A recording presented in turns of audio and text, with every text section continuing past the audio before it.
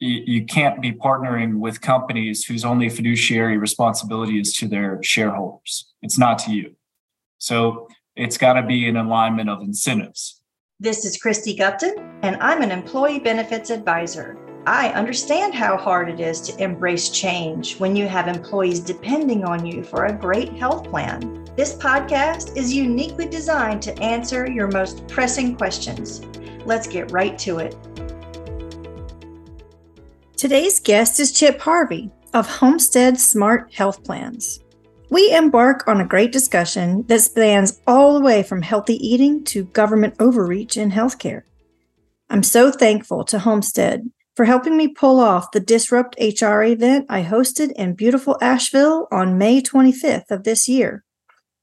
If you're not familiar with Disrupt HR, you should check them out at disrupthr.co. For now, we hope you enjoy this insightful discussion.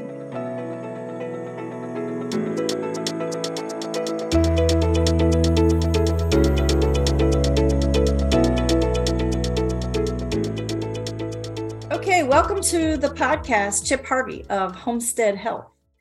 Thanks for joining me today. We've got some cool stuff we're going to talk about. But first, I want you to tell the audience a little bit about your story. Where were you educated? What did you study? How did you get this far in the healthcare space?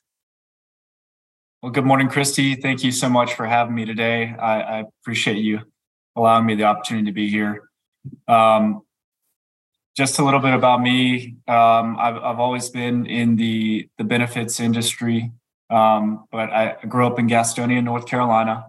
I went to boarding school in Alexandria, Virginia, so I've seen what's happened in DC firsthand, as I used to work there for a little bit. Only an internship, so nothing too serious, but at least gave me a cursory understanding of what's happening. And then I went to the University of South Carolina and I studied economics. And I think it's an incredibly important degree. Obviously, I'm biased in that judgment, but I think it's important to understand things through that lens, and you can explain a lot of things that we'll talk about here today. And then after college, I started working at a third-party administrator. I was incredibly fortunate that my father ran that TPA, so I learned from him directly for about 8 years. And the apprenticeship offered to me through that is really invaluable. And I owe my dad pretty much everything I have in my career. I worked for a couple of years at a very big shop, and I learned that I wasn't as smart as I thought I was working at a company called Gallagher, and I didn't do as well as I expected to. And now I'm back to doing what I love, which is healthcare cost containment, and that's working at a company called Homestead, which is a TPA, a repricer, and a stop loss insurance company all in one. So this is my passion, saving cost for employers. I've only ever won a new client or made money by doing exactly that. So I'm excited to continue doing it and talk about it and some other things here today with you, Christy. Thank you so much for that introduction. That is very cool. Cost containment is quite a big topic. I'm with you in that we can talk about healthcare all we want to. It is eating up all of the disposable income, basically, for employers and employees.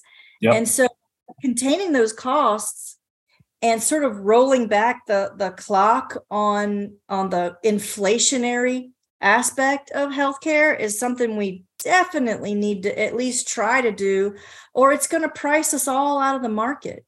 So comment a little bit about cost containment, where you are seeing the most, the most leverage happening. Talk about what you want your clients at Homestead to focus on in terms of containing those costs. Well, I mean, we've got to address the root causes, and we can spend a lot of time on that without getting into the health of individuals immediately.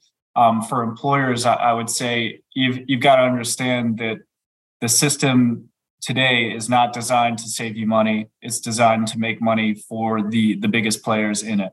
So with new laws where you're required to be a fiduciary over your plan, make sure your health plan assets are managed as efficiently as possible. You can't be partnering with companies whose only fiduciary responsibility is to their shareholders. It's not to you. So it's got to be an alignment of incentives. Yeah, my buddy Carl Schuessler said I think he's responsible for coining the phrase, healthcare is not broken. It was made this way on purpose. It works perfectly, just not for the employers. Right. But I would say for employers, and this is an anecdote, there's a very large hospital system in North and South Carolina and other parts of the country. It's called Atrium, but they used to be called Carolina's healthcare system. And back in about 2018 or 2019, it used to say on their financial assistance page that the list price of a hospital service is irrelevant, and then kept going on and on and on. So I printed off, I've spent probably a few hours in the printer room that day of my office, printing as many copies of that out as possible and handing them out to anyone who would take them, mostly in enrollment meetings at our clients, employers all across North and South Carolina. But the point of that comment is, if you're still working off of a discount off of a list price, the discount is irrelevant. The hospital system itself said on their own website that the list price of their service is irrelevant. So why would you expect any discount to be worth it? It makes no sense. So going out to market every year as an employer and expecting to get a better discount from an insurance company who doesn't have the same incentives of you, whose only responsibility is to their shareholders, it's insanity. Doing it over and over again, that's the definition of insanity. Doing the same thing, expecting different results. So we're literally insane in this country until we do something different about this. I know that when a lot of us start to look at, say, itemized bills and we look at diagnosis codes and we try to figure out, what actually happened in this encounter and where can we make changes? How can we save money? How can we do this? How can we do that? It's really important to realize this whole game was made up. And we're going to have to bring this down to ground level, and in a grassroots fashion, we're going to have to build something new. I'll throw another quote. We're on quote time today. We've already mentioned a couple of quotes, but that Buckminster Fuller quote, right, where he said, You're never going to change things by fighting the existing reality. If you want to change something, you got to build something new that makes the old reality obsolete. So I bet that's probably what you've at least started on with Homestead, building a new model that makes the old one obsolete.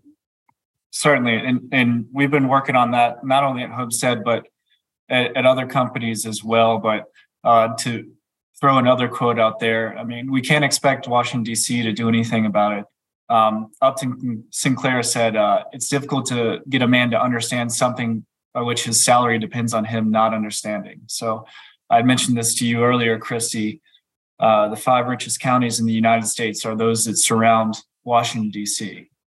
So some of the most successful companies from their increase in stock price over the past 10, 15 years are in the healthcare industry. I'm talking about you, United.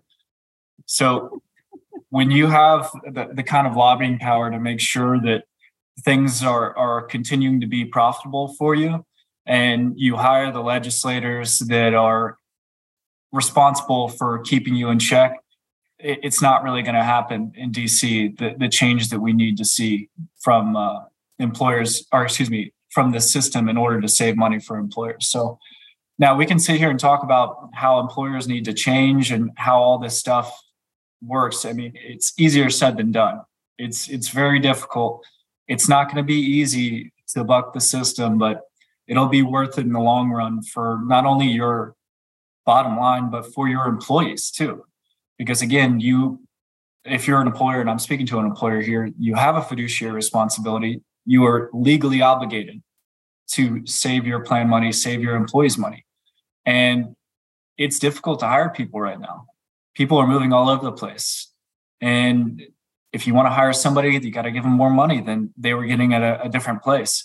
So not only are employers dealing with an increase in healthcare costs, but their payroll is increasing exponentially. And then they have their own internal dynamics that they've got to manage, which are, most importantly, pay compression. So you hire somebody new, you give them a big salary. What about the people that are already on your team? And they find out that, hey, this guy's making X, Y, and Z amount. He just started here. Well, how is this person making so much more money? So I don't envy people running their own business right now. That it is one of the most difficult times, I'd say, in this country's history, last 50, 100 years, to be running a business. Sorry, I was rambling there, but that's okay. Hey, we love just casual conversation around here at Healthcare Solutions. Sometimes some of the best ideas come up when we're just, shooting the breeze, right? But I'll tell you that I was at a prospect meeting a couple weeks ago with a construction company in upstate South Carolina. I mean, goodness to heavens, the Carolinas are growing. I mean, I think thousands of people a day are moving here. And this construction company they also are growing so fast because they're having to build, all this new infrastructure for all these people moving to the Carolinas. And let's face it, they employ young guys with, the ability to do construction, but they're somewhat, on the blue collar side. And so the owners were saying to me, look, we love our employees, but we're already spending way more than we feel is worth it for healthcare. And our employees don't want it because, they want something that costs $0.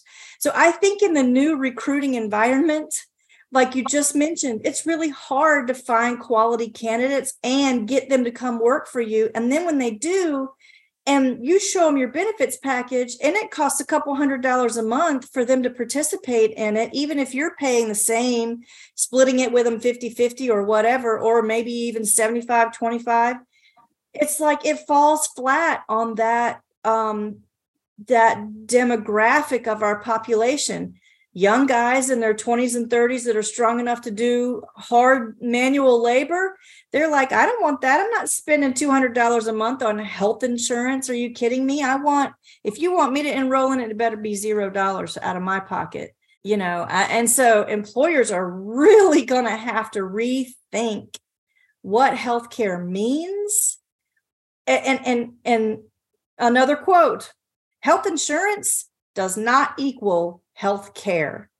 And employers are really going to have to ascribe to that thinking that just because the traditional health insurance marketplace is all they know right now, it doesn't mean it's getting them actual health care. Healthcare comes from doctors and nurses and other healthcare professionals. And we're going to have to figure out a way to take the barriers away that stand in the way of healthcare professionals and employees/patients having a direct relationship with each other. Yeah, I 100% agree. And I can't tell you who said that quote, but it's right. But I'm glad you mentioned doctors and working with employers. The system is not only, the system as it's currently built is not only negatively impacting employers. I mean, it's impacting doctors themselves. Doctors now have the highest suicide rate by profession. That's incredibly concerning, especially when there's a huge doctor shortage across the country. And there's hundreds of spots at hospitals that were not filled this past year because there just aren't enough doctors coming out of medical school.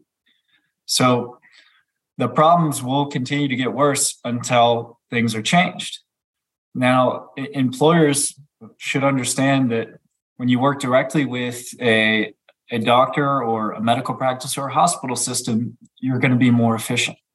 The doctor is going to have more opportunity to actually focus on the the health of your employees, because the doctor is not going to be on a fee-for-service payment model where they're trying to see as many people as possible so they don't have any time to create a relationship with your employees. So when a doctor actually understands your employees, your employer group, they're going to be a lot more accurate in prescribing treatment, medication, whatever it may be. And people aren't going to end up on a prescription they don't need. They're not going to go to the surgeon for a surgery they don't need, because there's not going to be incentive telling that doctor, hey, you're going to get a referral bonus if you send it to our hospital-owned practice over here, or our hospital-owned radiology center. So again, it's about aligning the incentives. Does your current health plan align your incentives with the doctors and with the insurance company taking the risk on your plan? Is that aligned? So you've got to make sure that it's in alignment. And when you work directly with doctors and hospital systems, you have a lot more alignment there. So we are big fans at Healthcare Solutions Podcast of direct primary care. Anyone who listens to this knows that.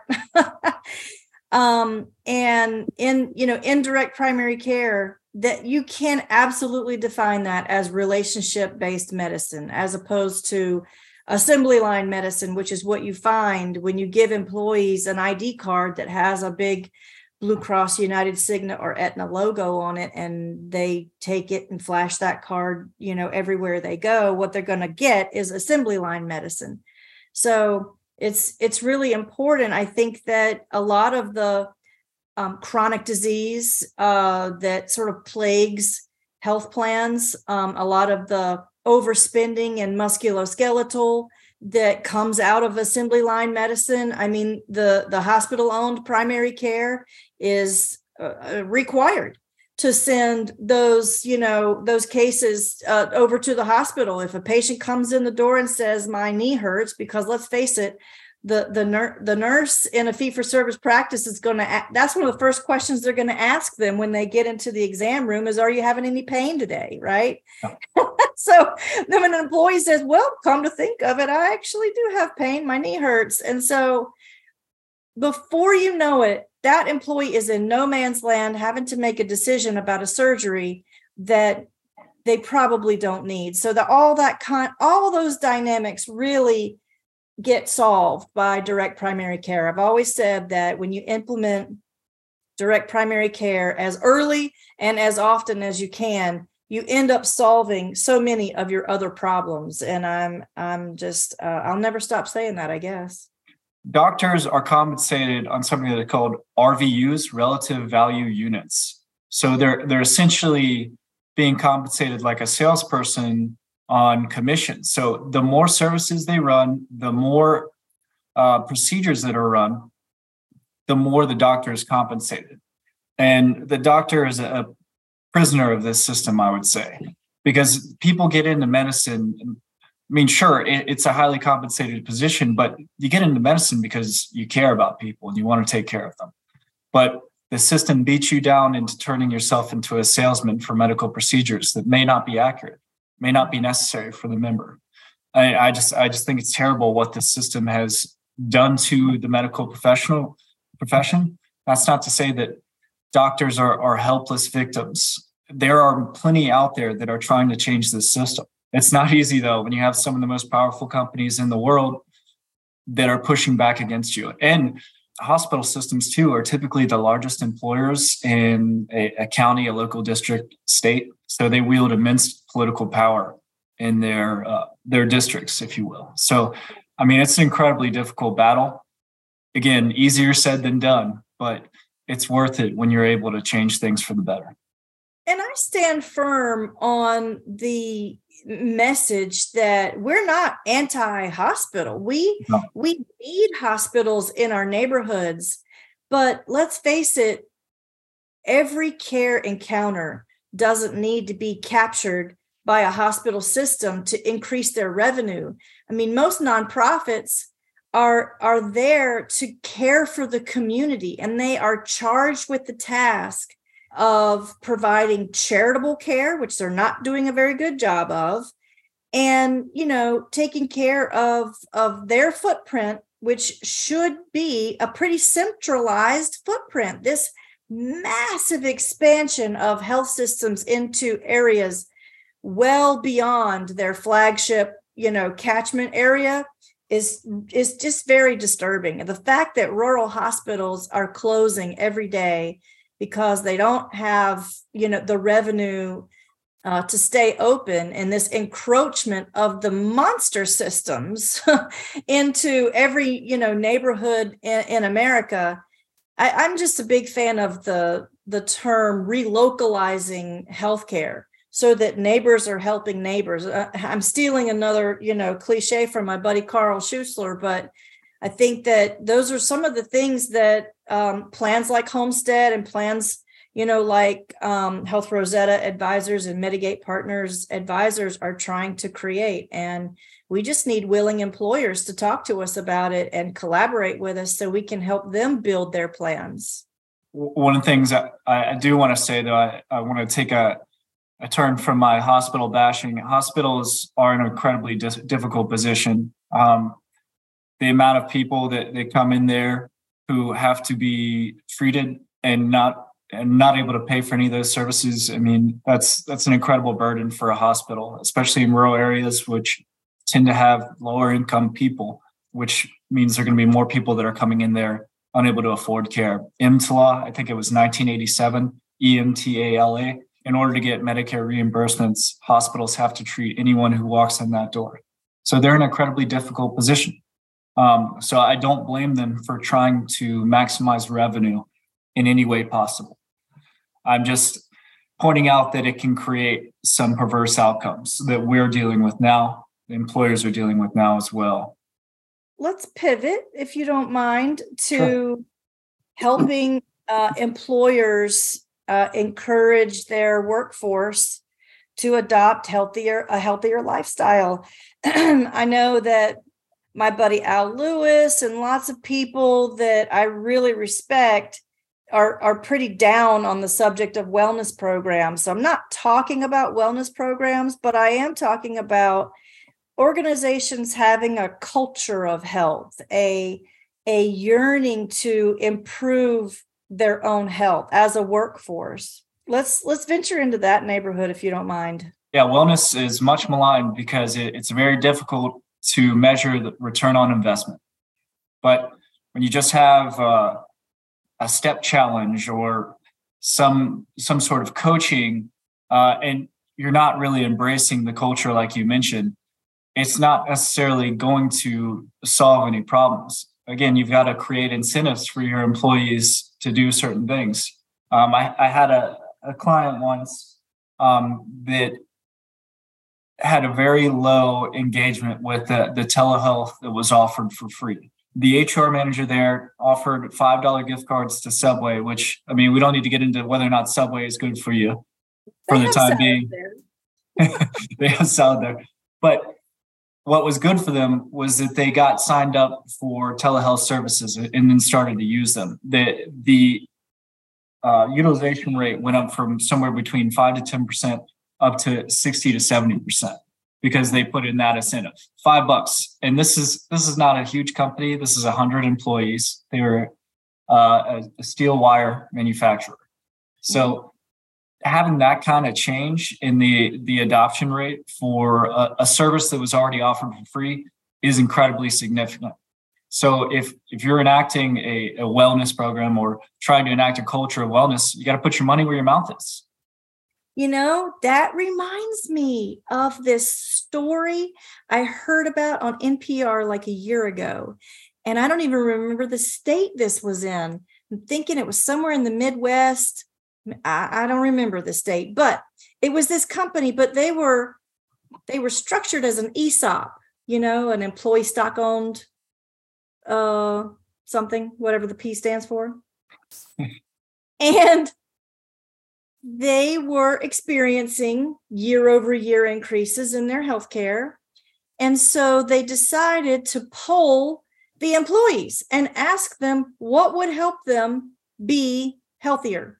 the survey responses they got back were, we need more healthy choices on site. Now, just a little bit of background, this company was sort of in the boonies, right? Their plant was stuck in the middle of nowhere, where the only food option was some like convenience store down the street or whatever, with fried chicken and all kinds of fried stuff.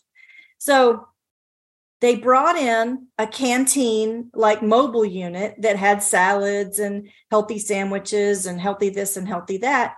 And one of the other requests was that before and after work, and maybe during breaks or whatever, employees would like to be able to exercise on site. So they built a gym, and that company saved so much money that they were able to give employees big bonuses. And so based on their tenure and the fact that it was an employee stock owned company anyway, the report, the NPR story on this said that the employees started getting wind of the fact that the company was going to have a big meeting the next day. And when employees started showing up, they word got out. It got leaked that people were going to be able to get money back. Well, this one guy who'd been there, I guess, the longest, because they based the bonuses on tenure, this guy got like a $200,000 bonus. What? And so people were like crying and hugging each other. And it was just like this spiritual experience. But it just goes to show you how much money there is to be saved in healthcare. Even if all you do is just change the way you eat and move around a little bit more. I'm sure they did other things too. They probably did other things too. Hey, man, there's something to this diet and exercise thing. Yeah, that's an incredible story. I mean, and talk about aligning incentives with an employee-owned company.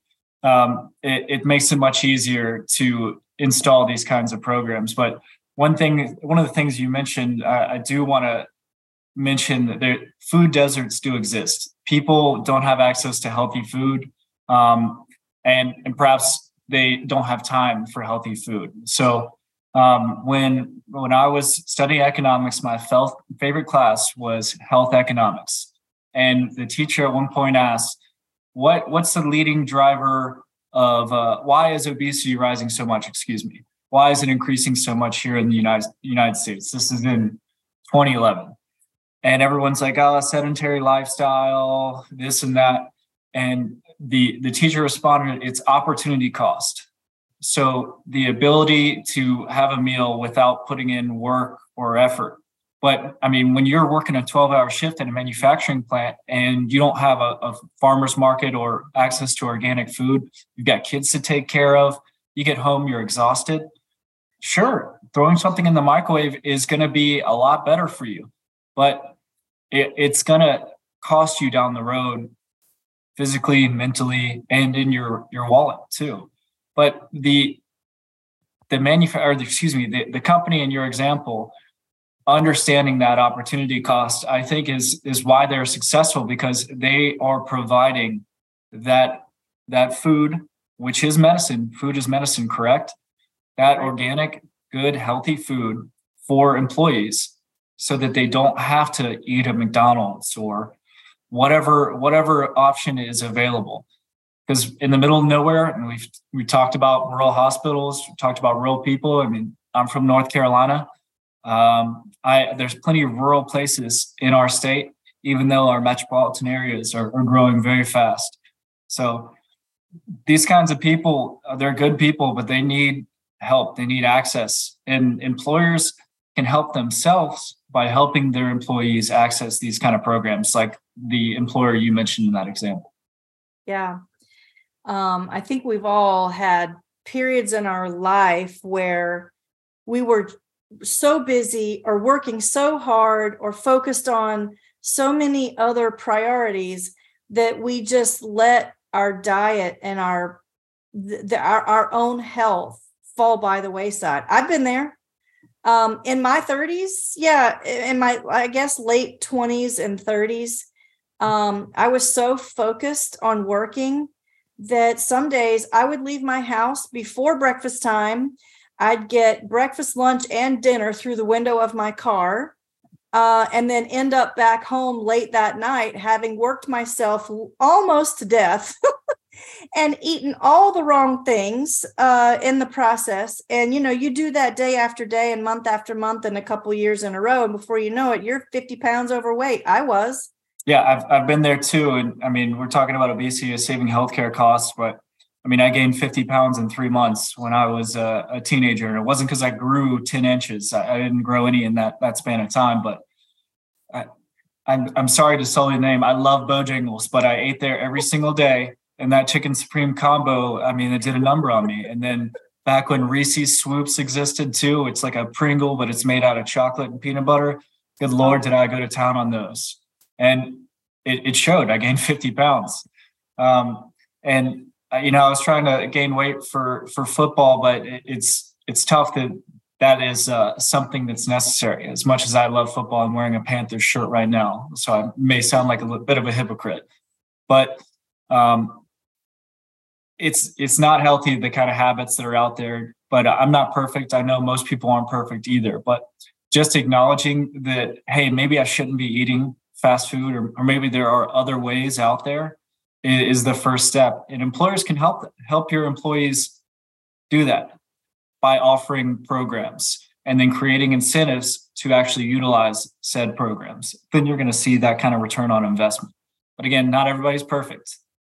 You know what's going to happen, though, is that if they don't dream up these programs, employees are going to gain weight, and they are going to end up in their doctor's office asking for these new designer drugs like Ozempic and Saxenda and Mounjaro and Wegovy. Dr. Eric Bricker, who I hope everyone who listens to this podcast follows in his A Healthcare Z, video blog, he did a really thorough expose on these designer drugs, these injectables for weight loss. And this new Mounjaro that's on a fast track to being approved for weight loss, the cost of that is $19,000 a year, he said.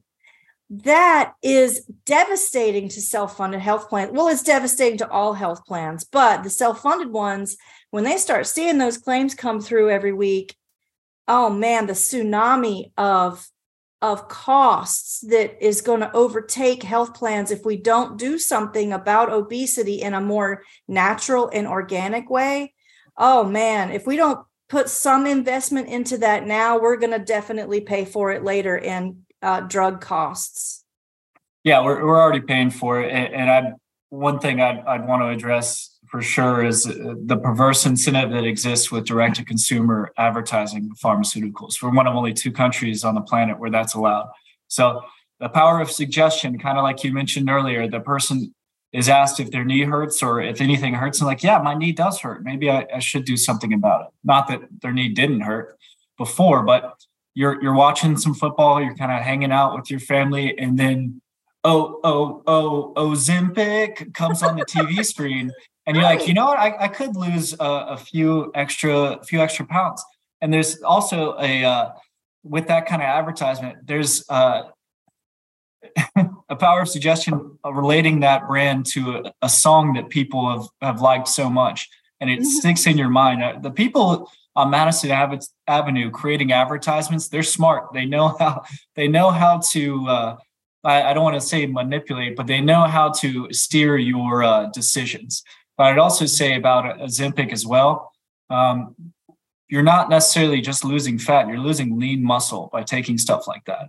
So maybe during the commercial, you can pause it and that 5-second part where they read off the side effects as fast as possible and maybe learn a thing or two and do a cost benefit analysis on how that's going to affect you.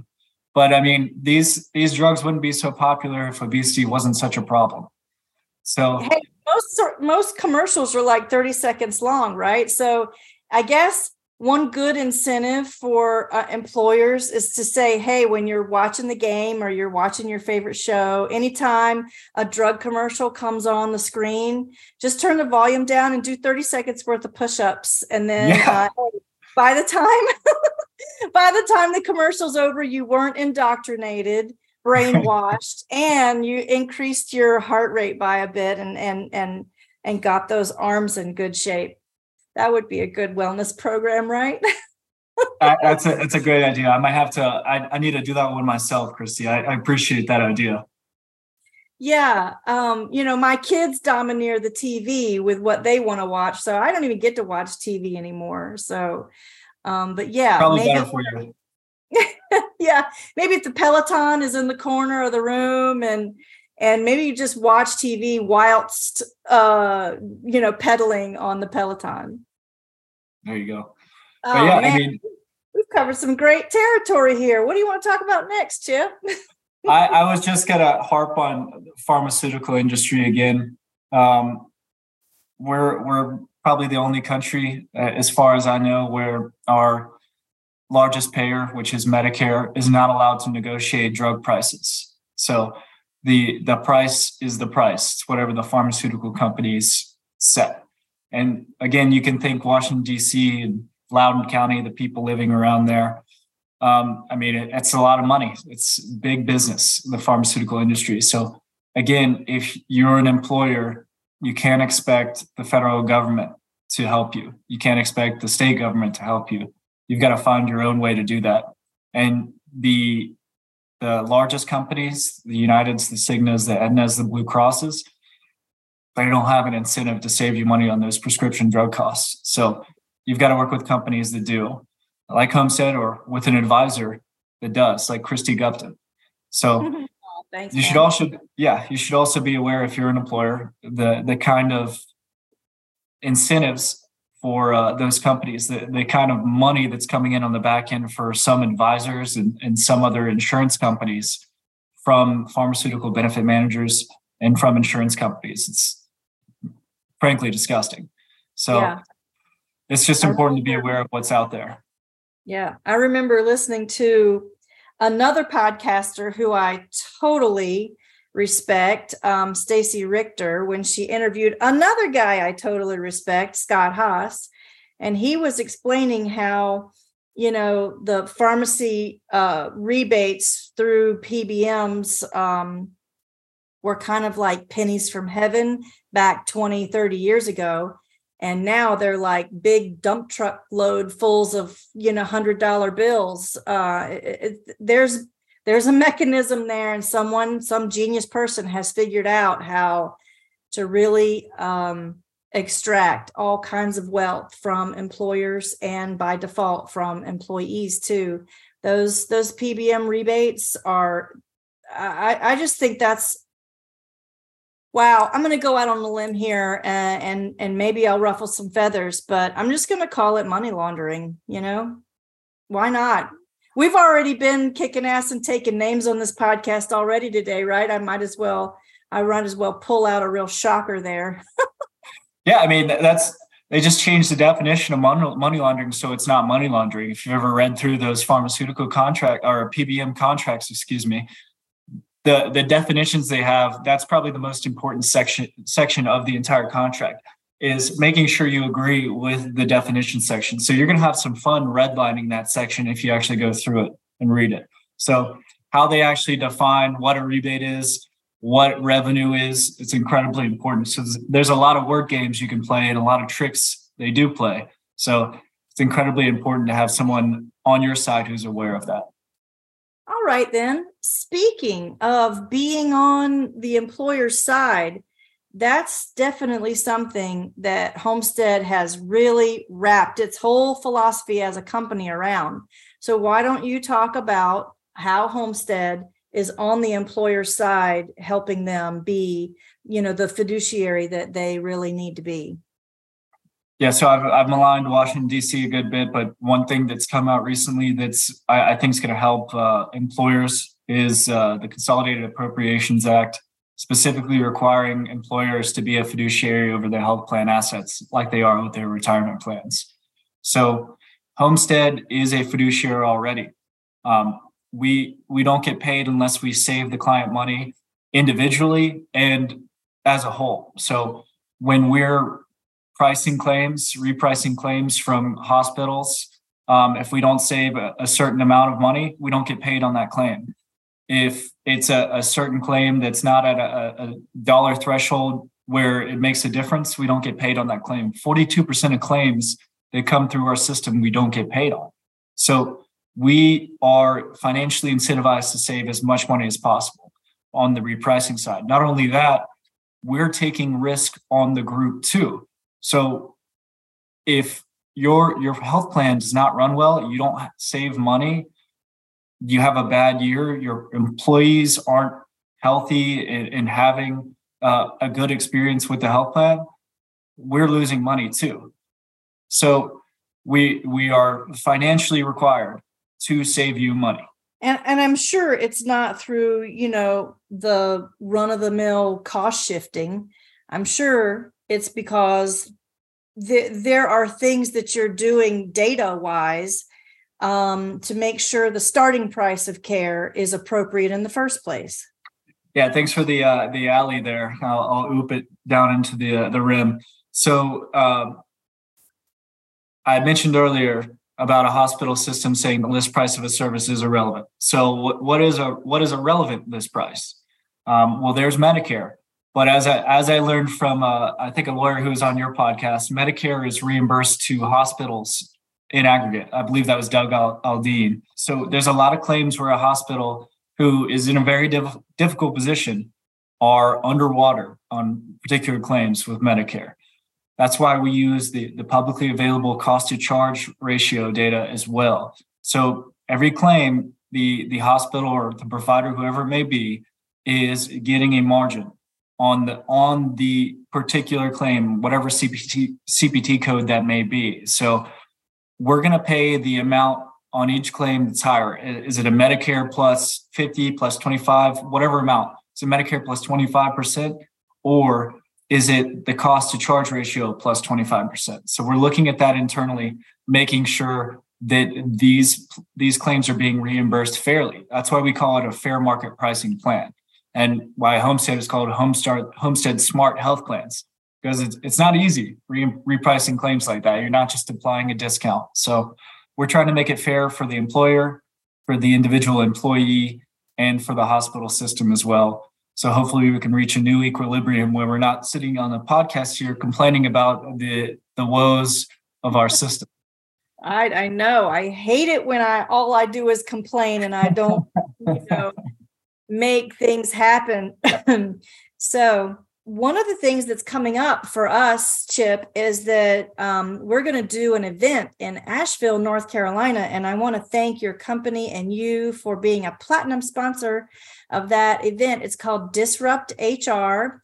And we're holding that at Highwire Brewery in Asheville, North Carolina on a beautiful spring evening, May 25th coming up. Disrupt HR is kind of a different concept for HR professionals. I'll go out on a limb and say most HR seminars can encourage you to maybe zone out or maybe even fall asleep during the seminar. This Disrupt HR has no chance that you will fall asleep during the speaking time. It's very social and casual. Like I said, we're having it at a brewery. So HR folks are going to come in, Thursday evening after work and maybe play some cornhole and have some food and a beer and let their hair down and network with people and make some new connections. And then around 6 or so, we're going to move into the event space, and there's going to be a stage set up and cameras, and we're going to have essentially like 5-minute TED Talks for HR people. The speaker lineup is really diverse. You're speaking at it.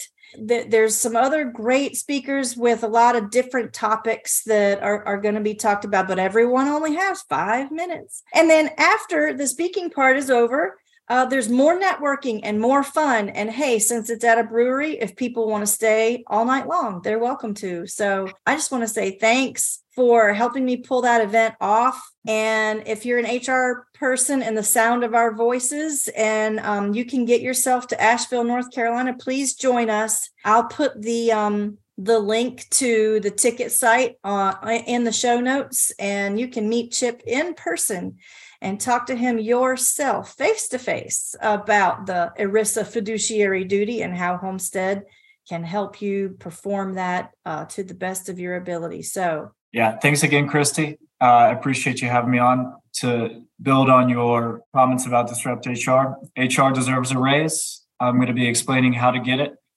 You've got more responsibilities. You should be paid that way. I look forward to seeing some HR people there, whoever else may come, having a few beers, having a good time. All right. I'm looking forward to it. So thanks again, Chip Harvey of Homestead. I'll see you again on May 25th in Asheville.